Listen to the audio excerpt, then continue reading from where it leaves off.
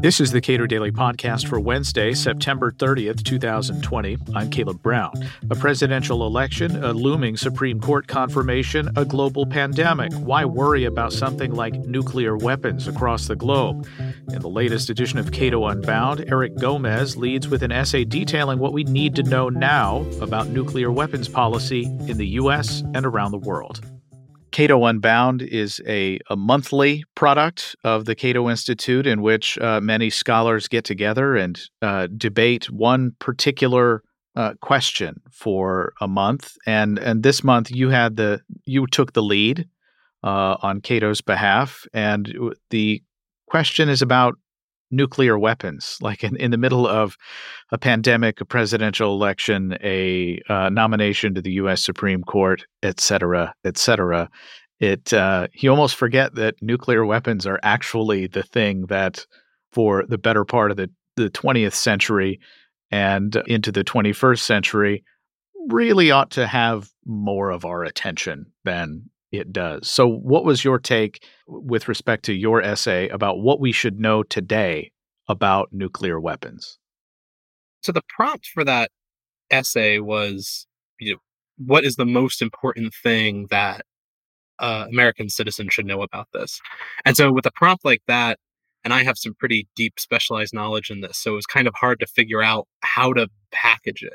But the way I ended up going is that there's this interesting moment in nuclear policy where you have some very big transformative things happening both within the United States and around the world regarding nuclear weapons.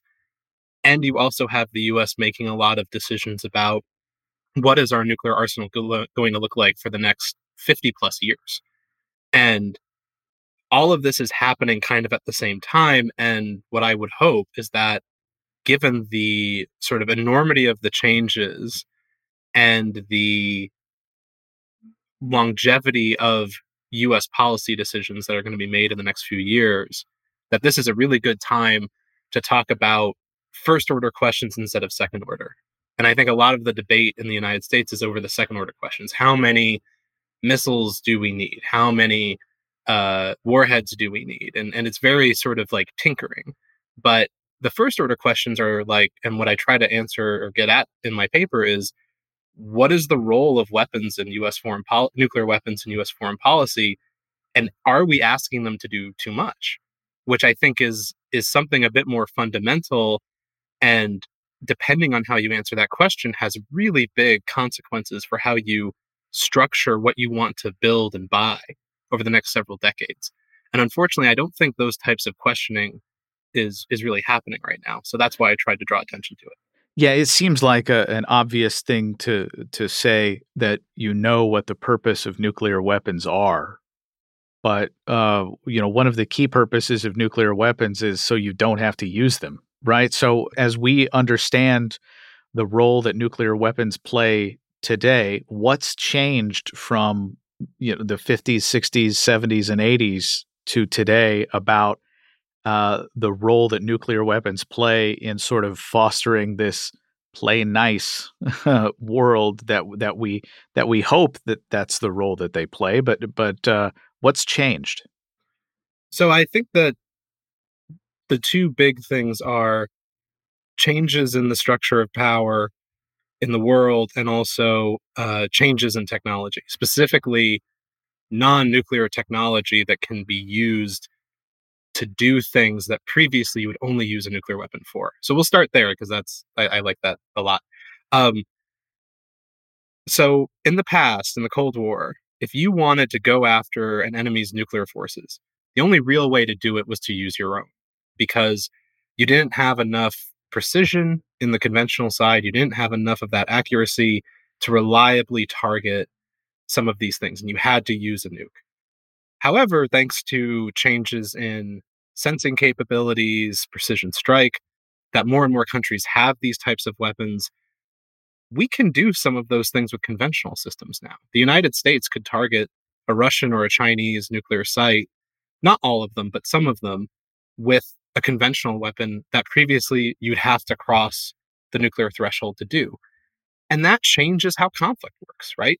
If we can credibly hold a country's nuclear forces at risk, then if they have a nuclear doctrine of saying, all right, we'll wait for a first strike before we reply, maybe they can't have that luxury anymore.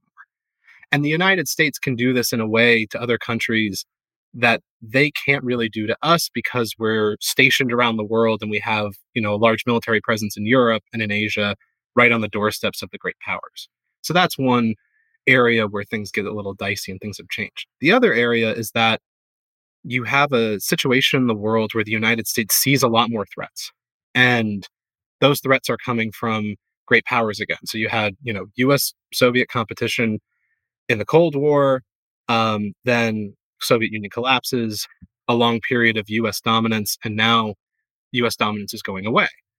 And I think there's a natural tendency to say, oh no, if that dominance is going away, then we need to sort of revert our nuclear thinking and think about how nuclear weapons can apply to more problems and use them as this kind of almost like an equalizer of sorts, or some way to hold on to that position.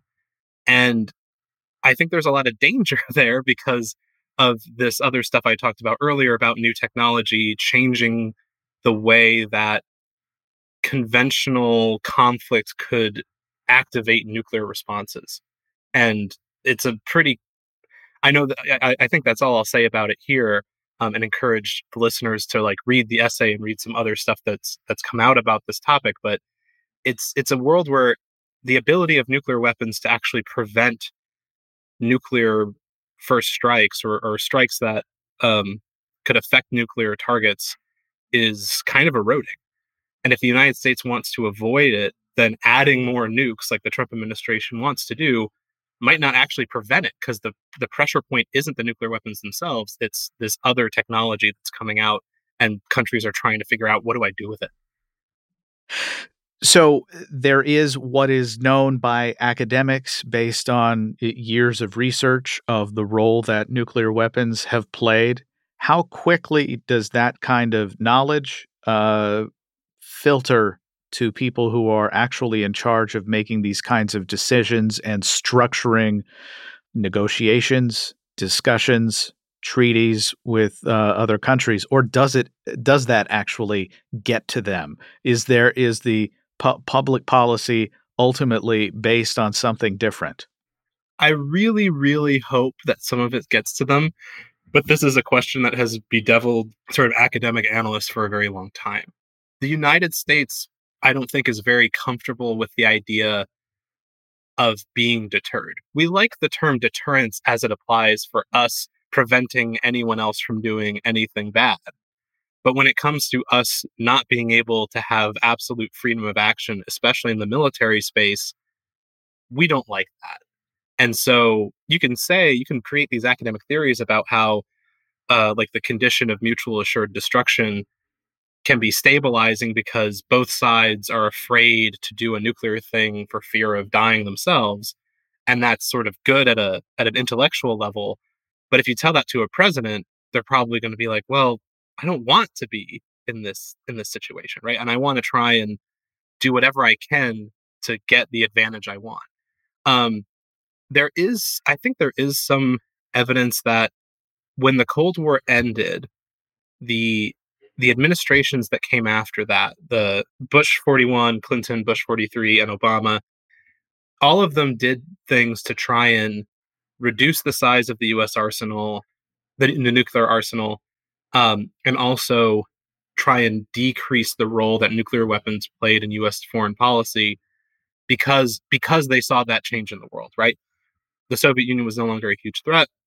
Russia was more of a cooperative partner to reduce nuclear danger because they had all this like loose material after the Soviet Union collapsed, and there was a lot of good cooperation. And that was mirroring a lot of, I think, academic sort of thinking at the time. But it's a very difficult business to actually tell what gets through to them and what doesn't. Broadly speaking, if you've watched the last 2 decades of reactions to countries that are close to getting nuclear weapons, or countries that are seeking nuclear weapons, or countries that have achieved a nuclear weapon and a delivery system, if you're a smaller country that is maybe not very popular maybe you're a tyrant, and you see what's happened to countries like Libya and Iran that have been seeking nuclear weapons and were ultimately talked out of it. The lesson you might take is, well, I just better get some nuclear weapons. Yeah, they're the ultimate guarantor of regime survival.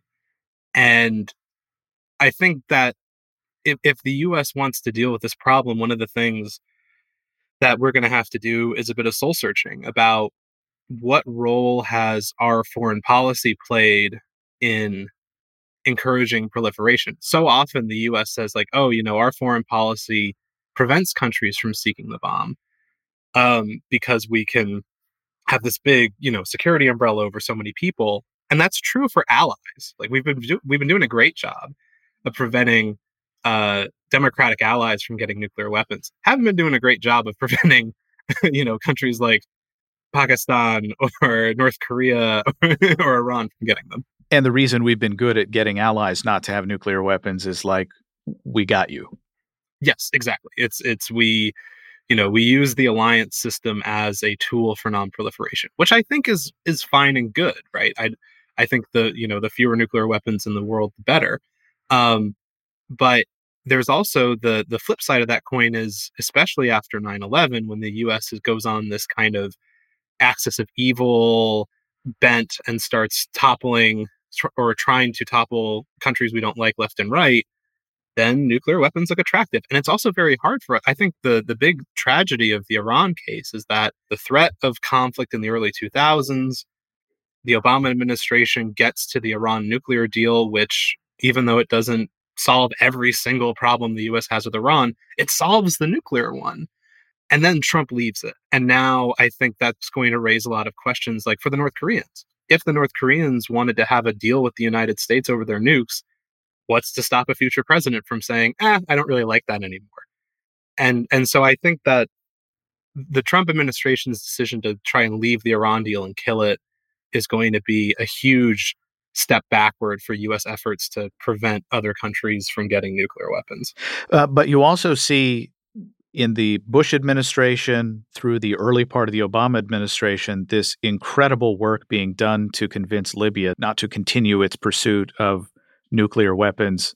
And then you see that regime toppled, due in no small part to the actions of the U.S. military under a different administration. Yeah. And this is what the North Koreans talk about when they worry about the so-called Libya model, right? It's not the model of, hey, surrender your nukes and everything will be fine. It's the model of, yeah, but wait a little bit, right? Surrender your nukes. And then when the U.S. sees an opportunity, they'll destroy your regime. And so, yeah, I think part of this is just, and part of this might change as this power shift in the international world occurs and the U.S. starts caring more about, what the Chinese are doing. One thing about the Cold War, I think that was somewhat positive, is that it sort of whetted the U.S. appetite for certain stupid things. We did plenty of stupid things in the Cold War, but there were ways that which, if we did a stupid thing in the wrong place, it could really come back to hurt us. And I think that limiting factor hasn't really been in play since the Soviet Union went away, but it might start coming back with China. And so even though I think this like competitive turn towards China might have its own problems, one potential silver lining of it is the U.S. ability to kind of do stupid stuff around the world and sort of get off with the costs relatively scot-free might not be there anymore, and it might enforce some smarter decision making in Washington, but that remains to be seen. Eric Gomez directs defense policy studies at the Cato Institute and is the author of the lead essay in this month's Cato Unbound. Subscribe to the Cato Daily Podcast anywhere you please and follow us on Twitter @Cato Podcast.